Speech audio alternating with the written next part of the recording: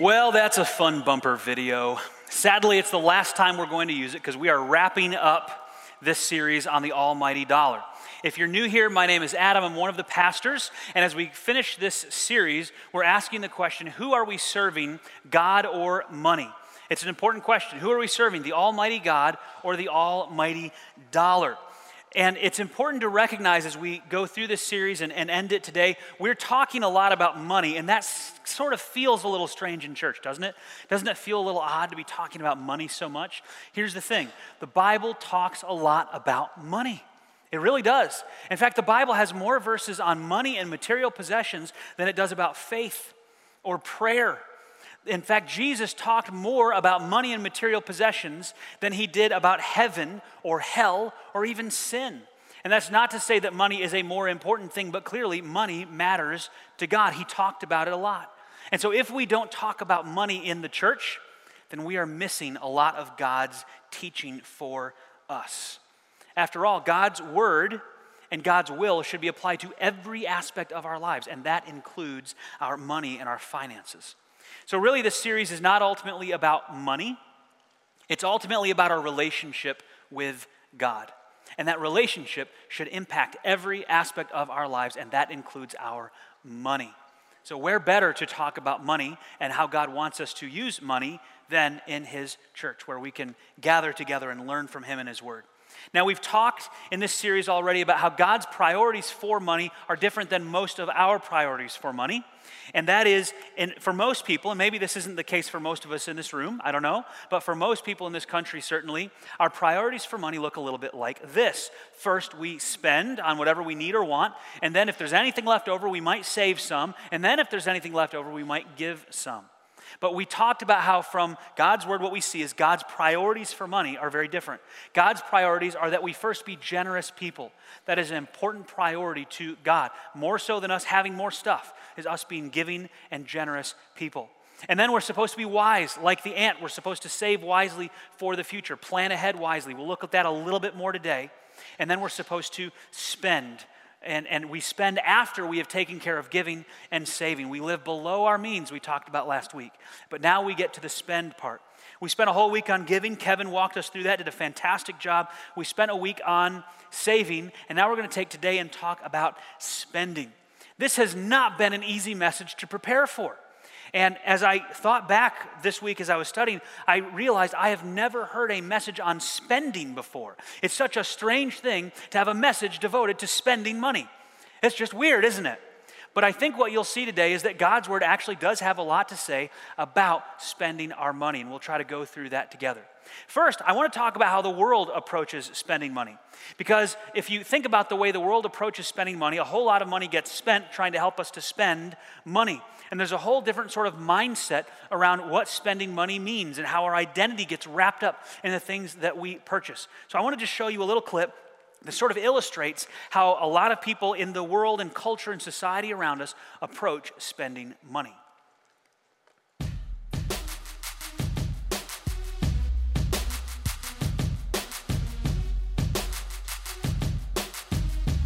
I am my car. I am my clothes. I am my bank account. I am my house. I obey my thirst. I have it my way. I just do it. I deserve a break today. I double my pleasure, double my fun. I live the high life because I'm worth it. I'm looking out for number one. I wait for nothing. I have a million choices. I get what I want. I do what's best for me. I spend my time where I want to spend it. No one wastes it but me. I have the world at my fingertips. If it doesn't work, I'll throw it out and get a new one. If I'm uncomfortable, I leave. There's another place just down the street. If I'm unhappy, I'm missing something. I find it. I buy it. If I want it, I get it. I accumulate. I collect. I acquire. I take. I use. I devour. I consume. I am not the center of the universe, but I'm the center of mine. I want to know what's in it for me. I want to know what I get out of it. I'm here to find happiness. I live for comfort. I exist to be served. The world exists to serve me. I am the customer. The customer is king. I am king. I hope that video doesn't hit too closely to home, but I think it represents the perspective of a lot of people when it comes to spending money. We have this idea that our identity is wrapped up in the things that we buy, and that the more we spend on things, the happier we will feel. And there are companies that spend an awful lot of money to help you do that. In fact, this year, new records will be broken as $240 billion will be spent in 2019 on marketing and advertising so that you can buy more stuff. This will be the first year, actually, that digital marketing and advertising will surpass traditional radio and TV and print advertising in the dollars spent to try to help you spend more stuff. So today what I want to do is just share with you 4 principles that are rooted in God's Word. We're going to get into some of the nuances of them a little bit, and so, stick with me through that. Some of it's not all the most interesting to everyone, but it'll probably be interesting to someone. And we're going to share 4 principles from God's Word for you to keep in mind when you spend money. Now, as we go into this, I just want to say right off the bat, we're just going to scratch the surface here. There is so much to cover, and it's so unique and specific to different individuals that we're not going to be able to cover everything that's going to impact everyone the same way. So there'll probably be 1 or 2 things you'll pull away from today, and you'll go, that's what I needed. The rest of it was for some other guy. And, look to your left, look to your right, and you'll see that other guy. There are other people around you that may need to hear things that you don't need to hear. We're not going to cover everything for everybody, though. And so at the end of the message today, we're going to give you some opportunities to get into some classes and coaching that will help you go to a deeper level for your personal financial situation as a follow-up to this series. But with all that said, I am going to give some pretty specific financial information today, some financial advice. Not investment advice, that would be a problem, but financial advice. And we're going to talk about that, and I want you to know why. This is actually something that's very, very important to me. I'm passionate about this and have been for a long time. I have some history in the business area here of running businesses and launching businesses, but also of overseeing finance departments and international ministry. And working in those kinds of spaces allowed me to work with financial planners and accountants and lead projects with those people to get a lot of things done. So I picked up a lot along the way about finance from them. But more than that, many years ago, as I was getting more and more involved in ministry, I started to encounter people who were in really big financial trouble. And they would come to me with different issues that sometimes were so bizarre and so interesting. Some of them involved things that I had never even heard of before that I realized I really needed to get an education on this. So I spent a ton of time researching and diving into the world of personal finance so that I could help people get out of some of the situations they were in. People tend to get in a financial crisis that becomes a cycle. And it just repeats itself over and over again. And every time they think they've gotten themselves out of that hole, something happens and it drags them down into it again. Or they make a choice that takes them down into it again. And sometimes what it takes is someone who will come alongside as a third-party objective coach and say, let me help you break out of this cycle. And that's what I wanted to be for people. So I developed a financial coaching program and training material, and I trained other coaches. And together as a team, we worked with many different people over the course of several years, helping them to get out of, in some cases, mountains and mountains of debt or financial situations that simply were not solvent, where they were just digging themselves deeper into a hole. We saw some crazy situations. Some of it was the normal, credit card debt and student loan debt and those types of things. But some of these were vehicles for losing money that I'd never heard of before. Opportunities for investments, some fraud, some people with credit card payments that had been transferred back and forth and built up so much so that the interest payment alone was double the size of a normal car payment. Just some really incredible situations. And there may be people out there who are thinking, yeah, that's not so incredible, that's me right now. And we're going to talk about that a little bit, because I know there may be some people here who are struggling with these things. I just want you to know that as you hear financial information come from a pastor, it's because I actually am very passionate about this area, and I think that God cares a lot about what we do with money.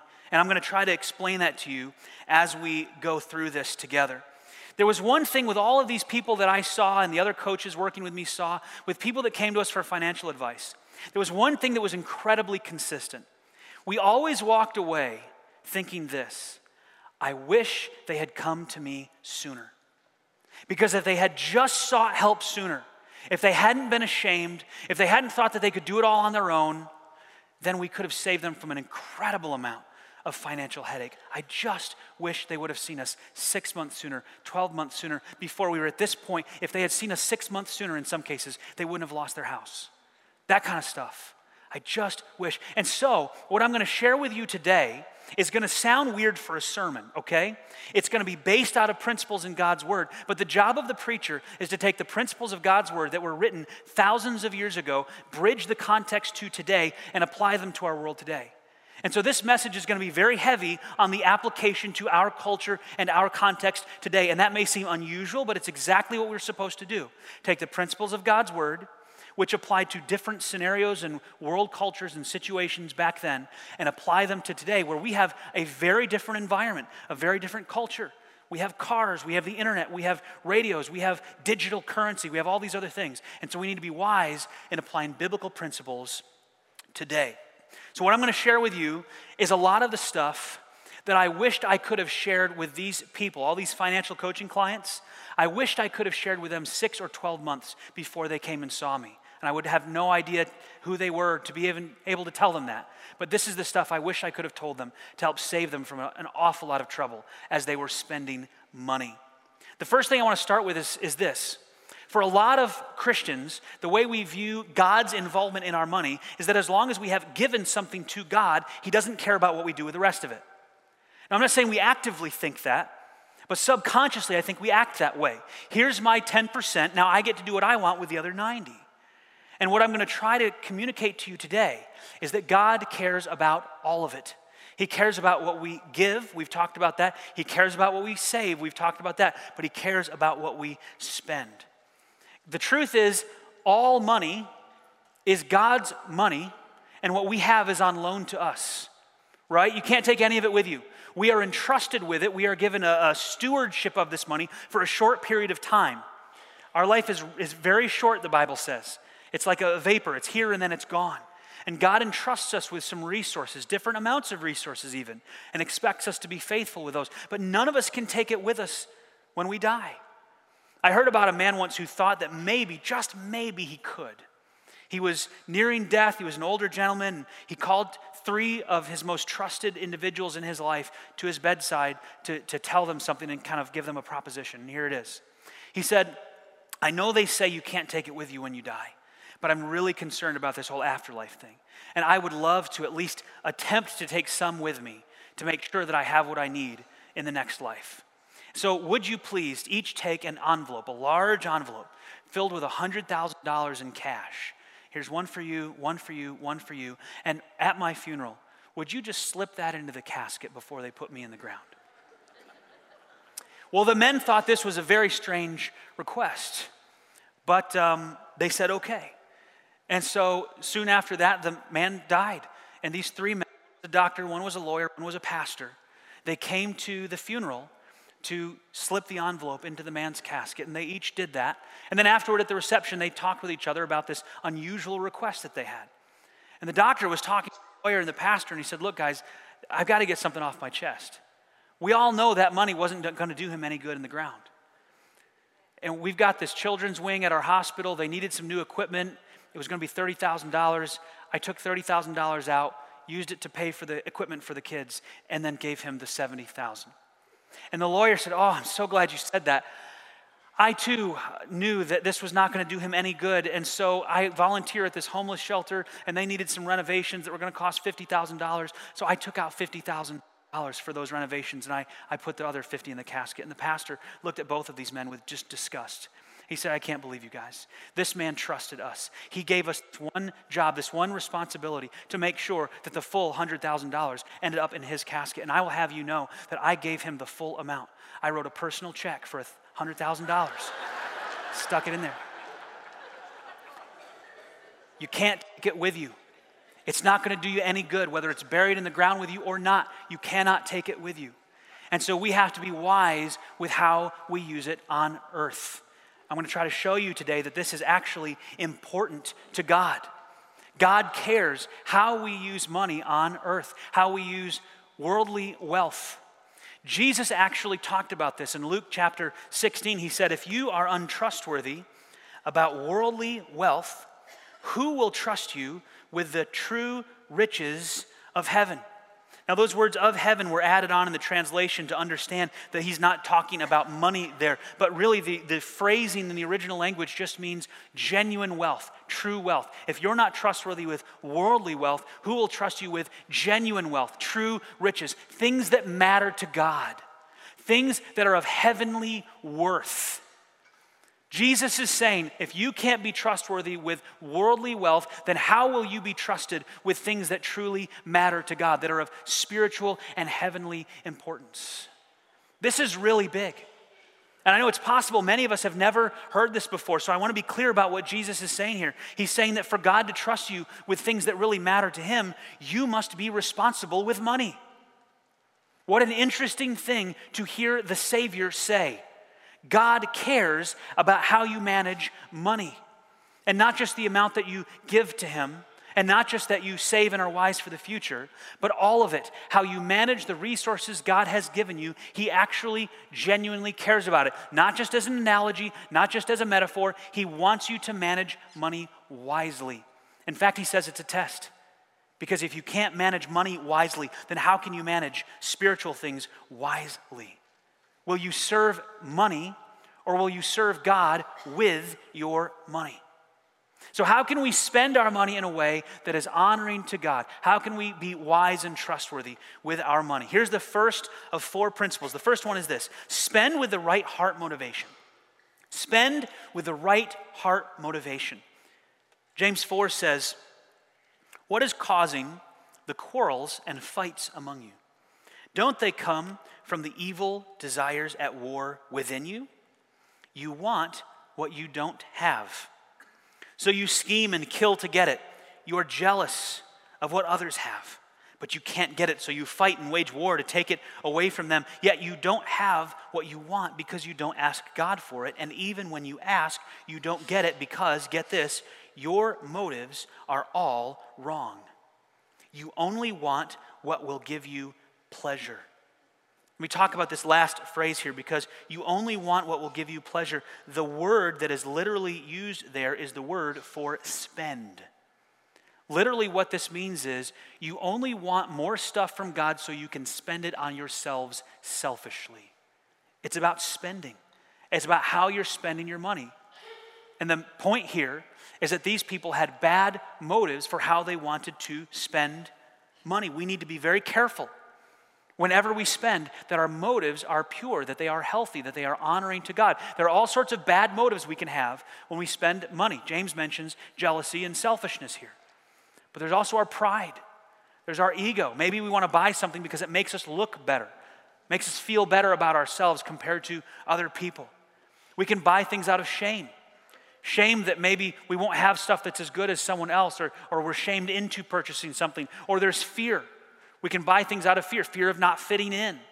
There's also hurt. Someone hurt us, and so we buy things to compensate for that. Or control.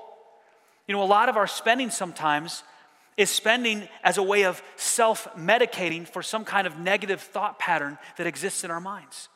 And we continue to spend to sort of self-medicate that problem. And it becomes a really unhealthy obsession for us. We buy because it gives us a little dopamine rush and it makes us not feel about our problems anymore. And then it goes away after a few minutes, and so we buy again.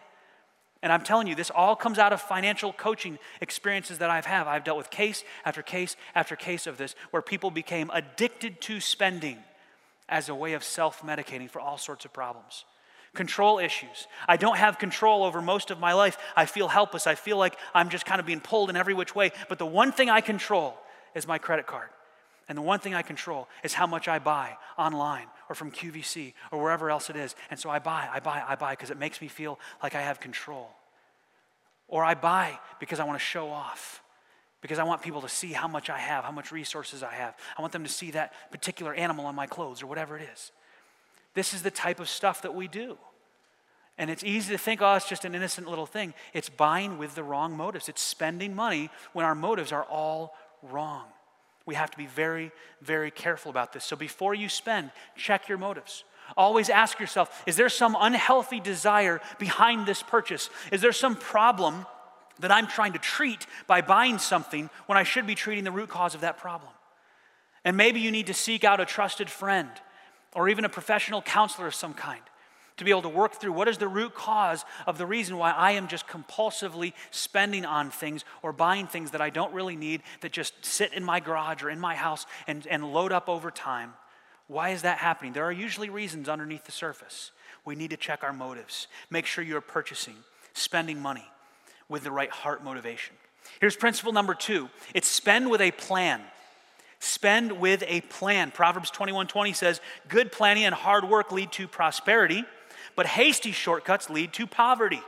Good planning leads to prosperity. This is good planning financially, is what this means.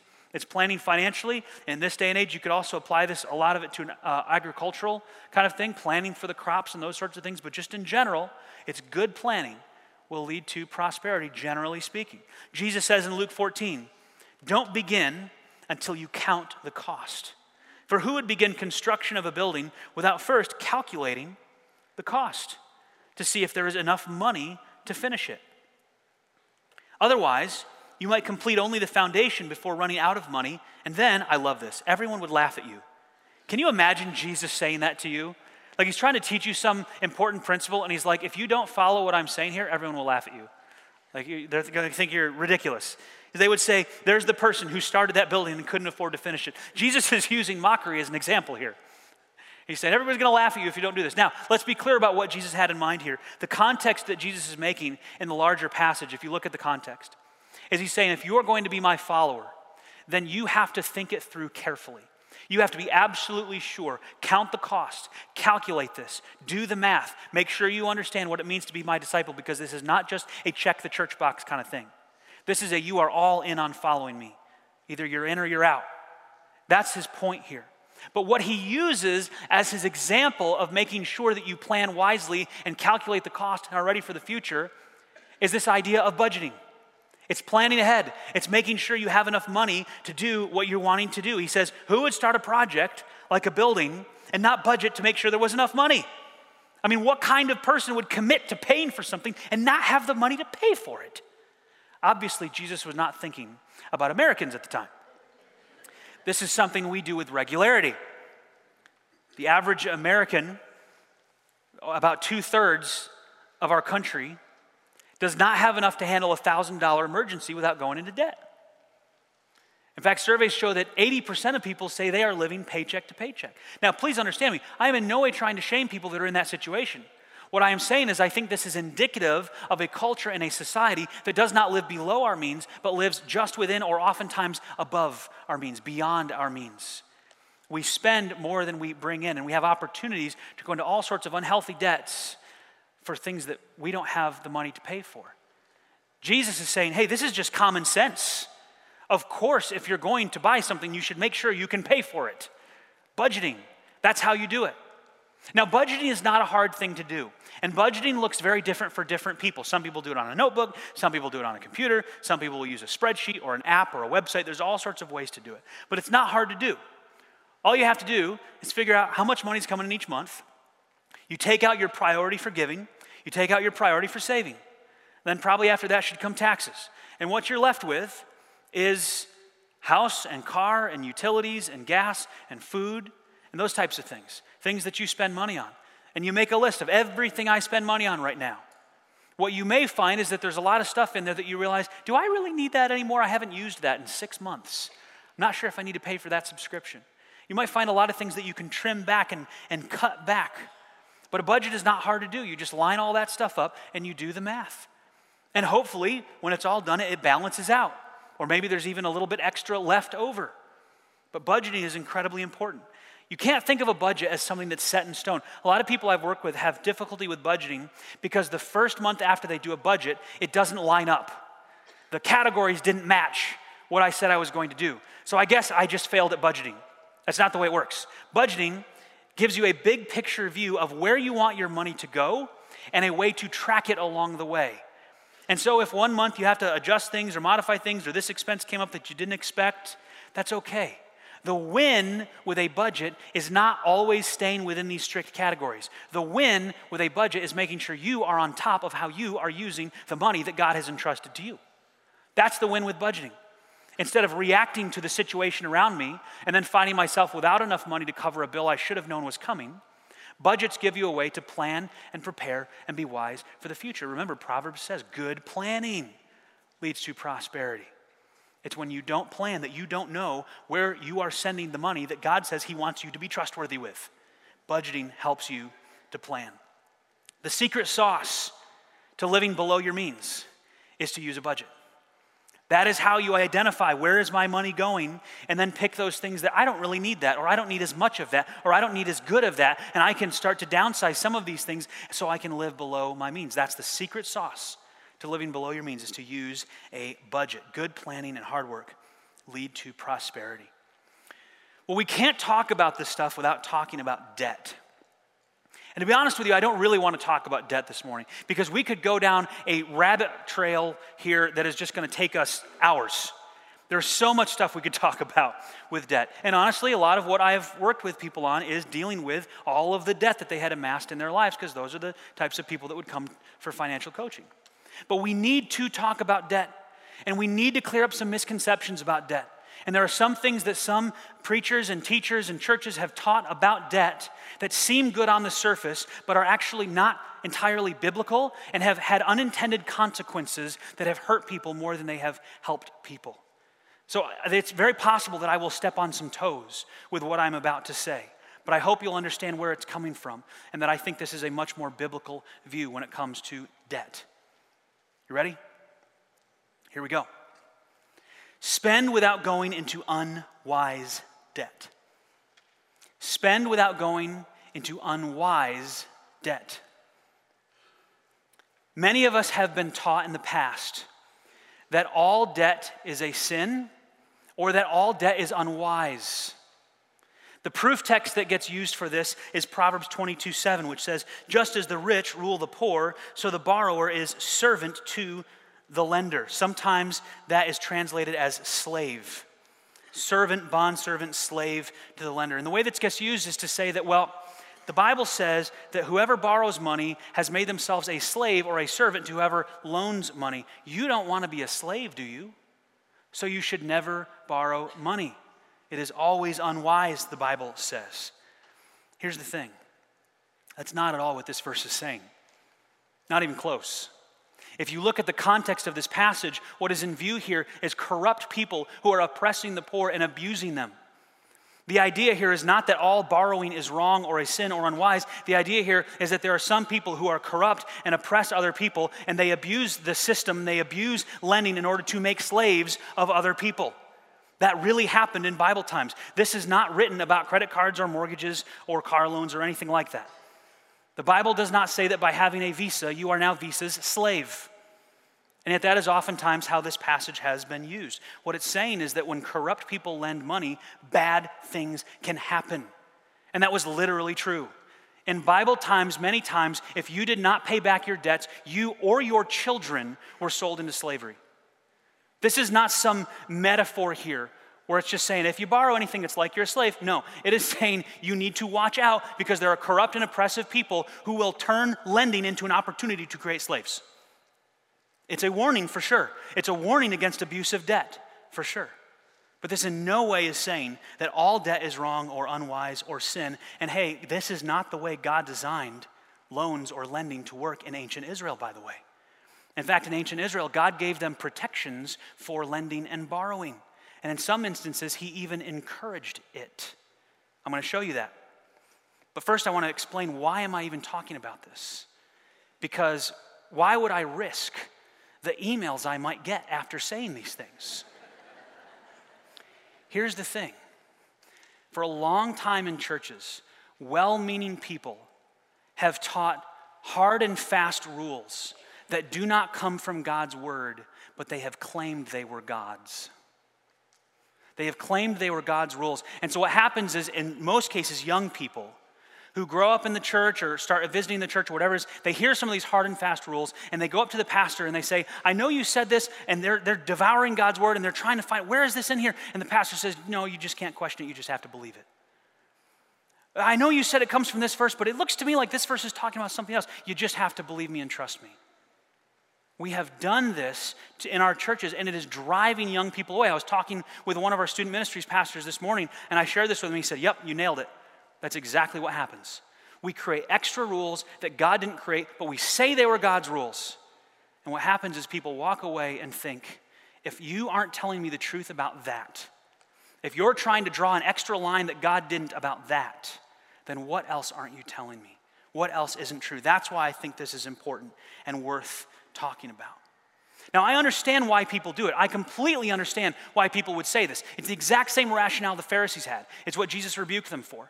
It's the idea of saying, well, we want people to be really careful about this over here. We never want them to cross these lines over here because these are really bad. And so we're going to create a much bigger line right here to make sure no one ever crosses that line. It's called building hedges around the law. The Pharisees did it all the time. It's very specifically what Jesus rebuked them for. This is what we have often done in the church world. In fact, I have talked to people who publicly teach that debt is a sin or that debt is always wrong or unwise in God's eyes, and they admit privately it's not true. And I ask them, do you have a mortgage? And almost every one of them has said, well, yeah. Then is debt always wrong or always a sin or always unwise, or are you being a hypocrite? They don't like that question. Here's what they respond to me with, because I've had this conversation many times with teachers of this stuff. Here's what they always respond with, every single time.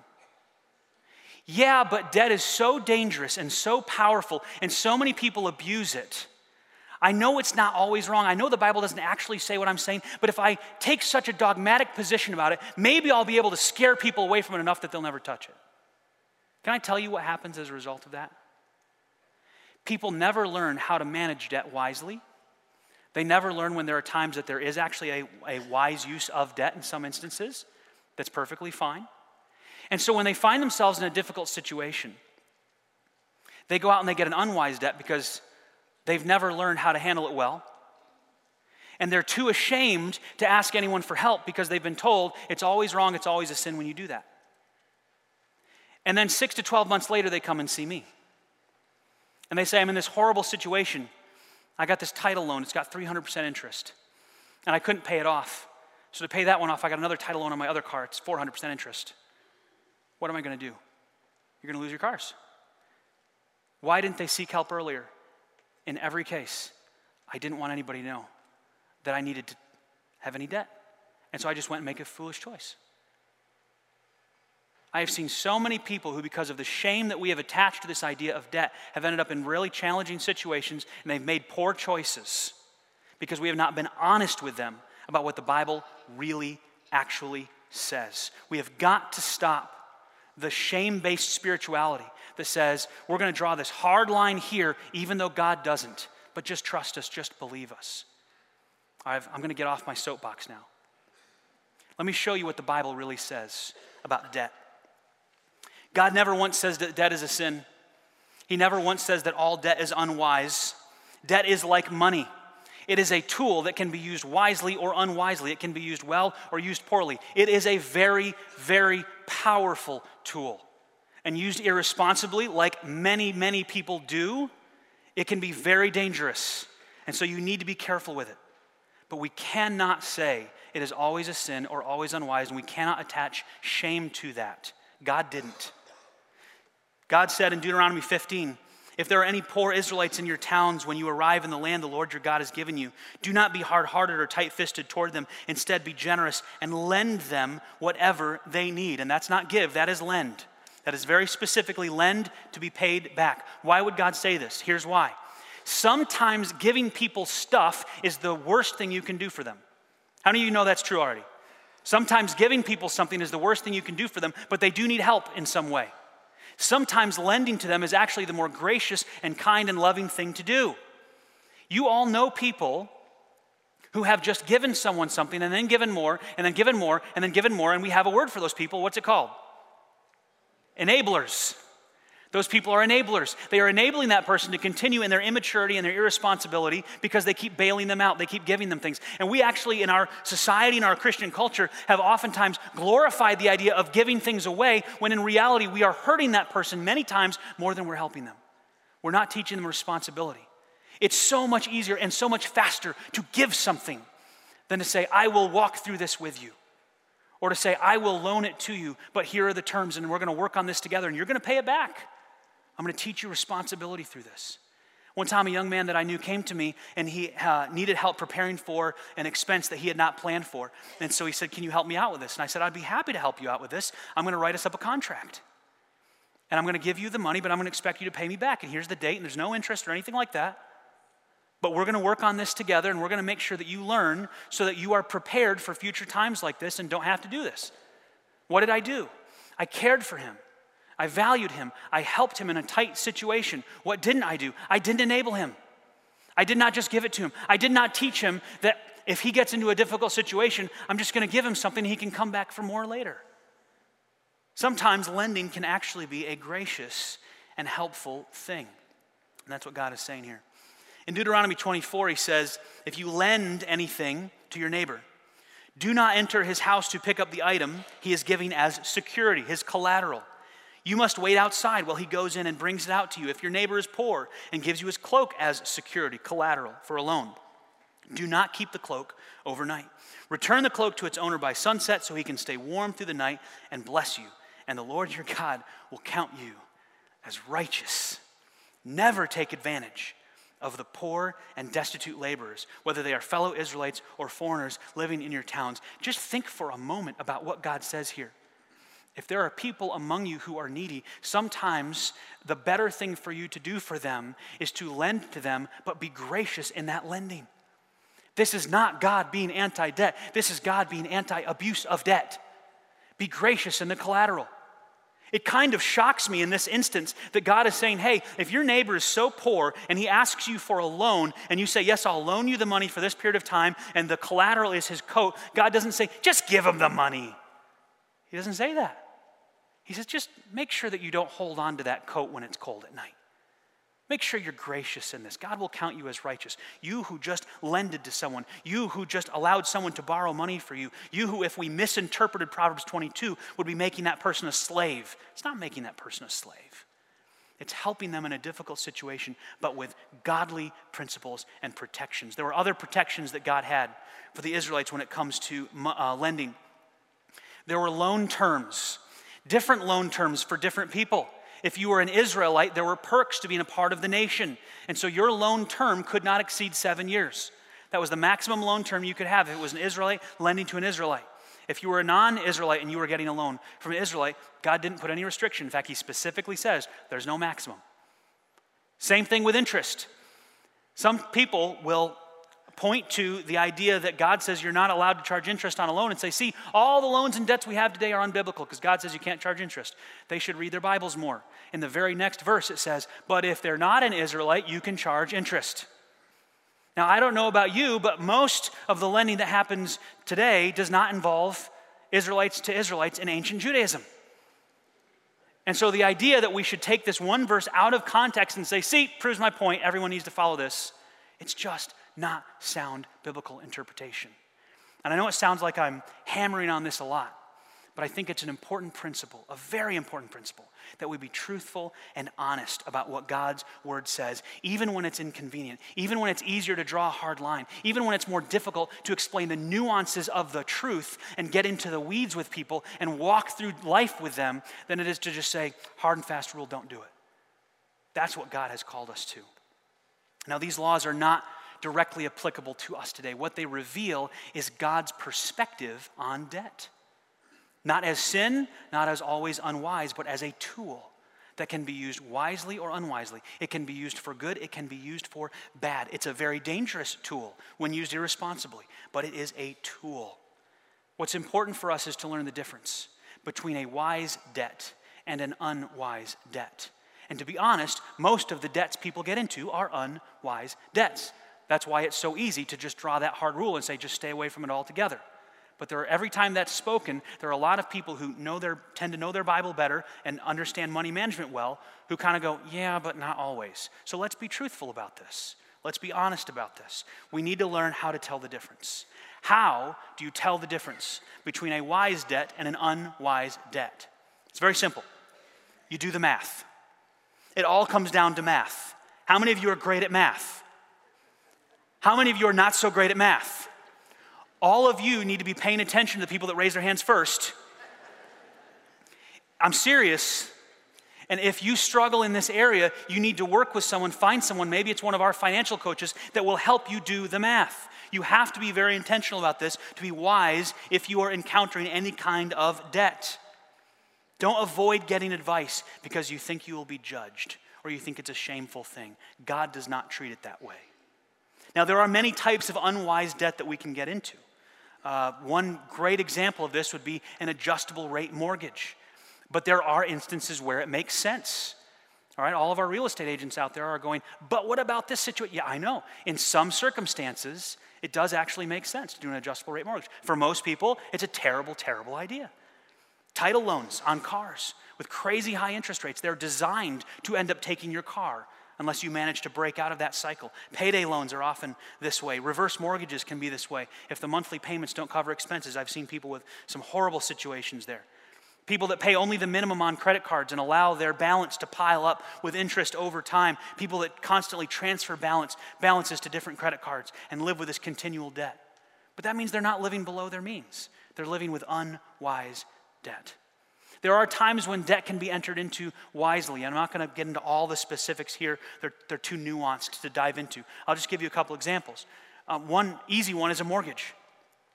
Mortgages can be wise debts when compared to renting for many, many years. And so you can go into a mortgage that's a 30-year fixed mortgage with 20% down, and the monthly payment's only 25% of your monthly income, and that's generally considered a wise debt. Even better if you can do a 15-year fixed mortgage. There's a lot of individual situations that come into play there, but generally that's a wise debt. Sometimes a car loan can be a wise debt. There are certain instances. Now, for most people, buying cash for a used car is the best way to go. But there are exceptions to that. The principle is spend without going into unwise debt. That means you have to do the math, or you have to find someone that can help you do the math. And we'll have some more information on that in a little bit. What do you do if you've already taken on some unwise debt? It's piling up. I don't know what to do about it. Let me give you some examples here. First of all, you need to cut expenses wherever you can. You cut wherever you can. You cut until it hurts, until you are living like you have never lived before, so that you can pay off that debt, until the math makes sense. Some people will call this a debt management plan, where you will take certain debts and you will attack them and try to get rid of them as quickly as possible, and then you'll move on. Some people would call it a debt snowball or a debt avalanche. There are little differences there, but the important thing is you are cutting everywhere you can in your expenses until you get to the point where you are living below your means. And then everything you're using from above your means, you are throwing at one of your debts. Now, it could be the smallest balance. You do that if you want a quick victory of a debt paid off, or it could be the highest interest rate. You do that if you care the most about saving the most money. Either way, you identify that debt, you keep making minimum payments on the other debts, and you just attack that debt. And once you have completed that debt, you don't congratulate yourself on the back and go out and buy a big screen TV. You take everything you were paying toward that debt and you put that into the next debt, either the next largest balance or the next highest interest rate, whichever way you want to do that. Again, if you go at it with the highest interest rate, you will save the most money. If you need the victory of the quick payoff, you start with the lowest balance amount. Cutting expenses can be hard. I know that. I've worked with so many people where we've sat down, we've done the budget with them, we've looked at what they're spending money on, there's all these different things, and I start showing them, you need to cut this and this and this and this, and just their mouth drops and their eyes get all glassy. Like, my life is over. I'm about to lose my Netflix account. And I'm serious. I mean, this is the hardest part for people. Like, how am I going to cut this? So let me give you some examples of what you can do. Instead of just cutting, you replace. You replace instead of remove. Here are a few examples.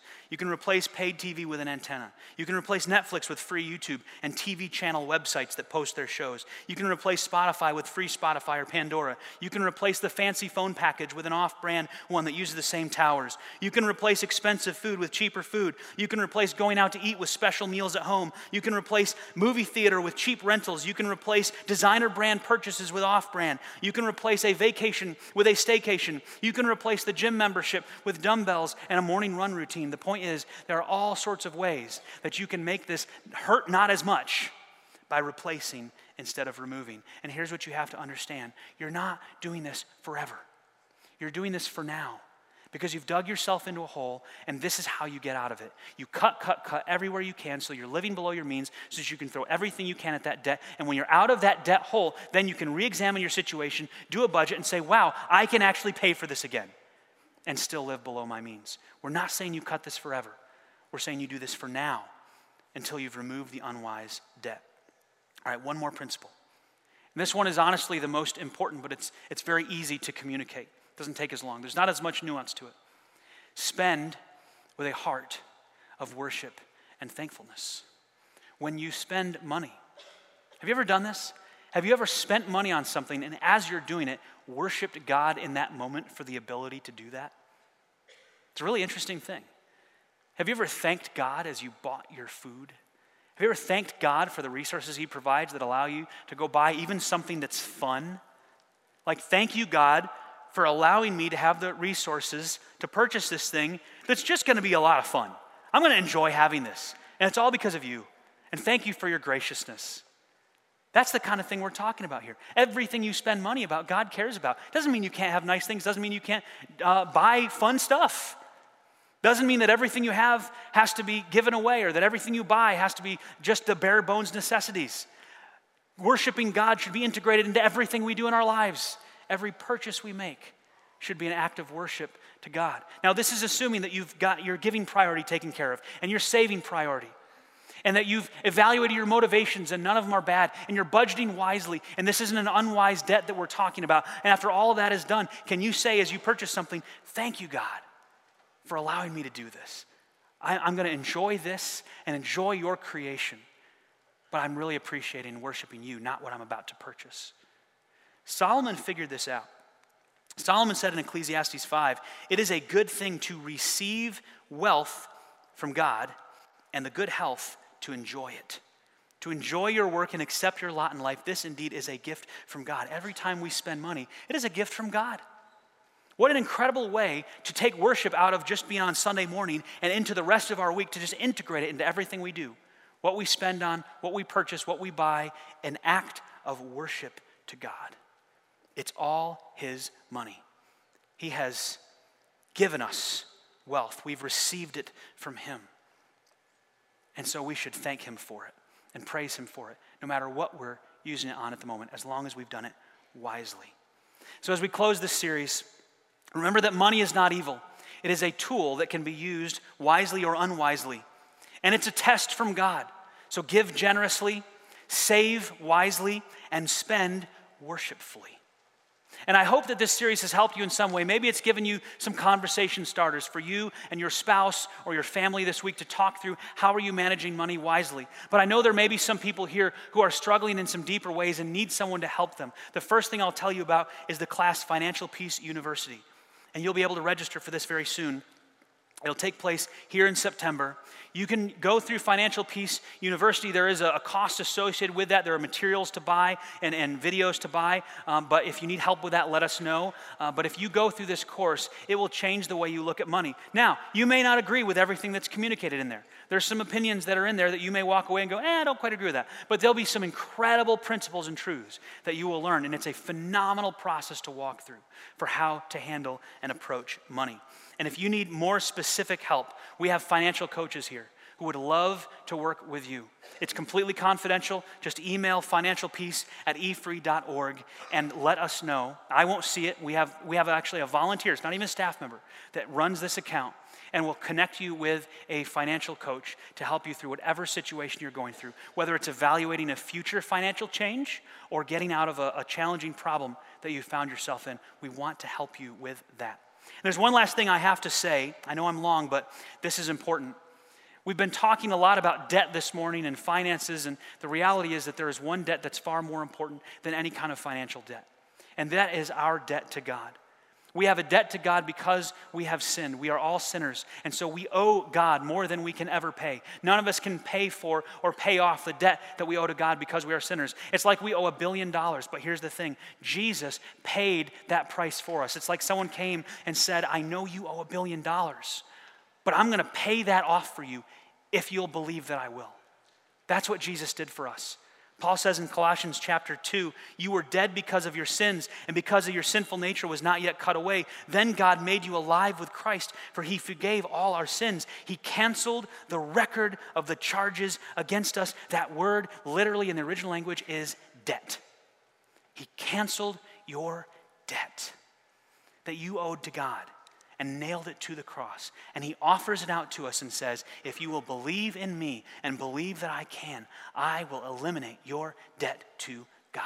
How amazing is that? It is so much more important than anything we can do with our money. Praise God. So if that is you today and you need a relationship with Jesus, we're going to have people after the service who would love to talk with you about that, or you can find me and we can talk about that, introduce you to Jesus and the difference that he makes in our lives. We're going to have communion together, so would you bow your heads with me as we prepare for that? Heavenly Father, it is incredible how much you have shown us in your word and taught us, even about money, a lot about money. So thank you, Jesus, for caring about every aspect of our lives. And since you care about it, we want to care about it too. We care that we're living our lives in such a way and using money in such a way that it is wise, that it represents you well, that it glorifies you, not just with what we give, not just with what we save, but even what we spend. I pray that this week it would be honoring and worshipful to you, that we would find ways to worship you with what you have provided for us, whether it is a lot or a little. It is all a gift from you, even the ability to enjoy it. So let us worship you in it, to worship you, the Creator, and not the creation. And now, Lord, as we participate in taking communion together, we remember the debt that you paid for us, the sin that we have that separates us from you, that you wiped clean when we trusted in you. Thank you for that, Lord. Thank you for dying for us on the cross, for your blood and your body just offered up for us so that we can have a relationship with you, and for the freedom that comes from that. It's the most incredible thing in the world. Thank you for transforming our lives. We remember it now. And in Jesus' name I pray, amen.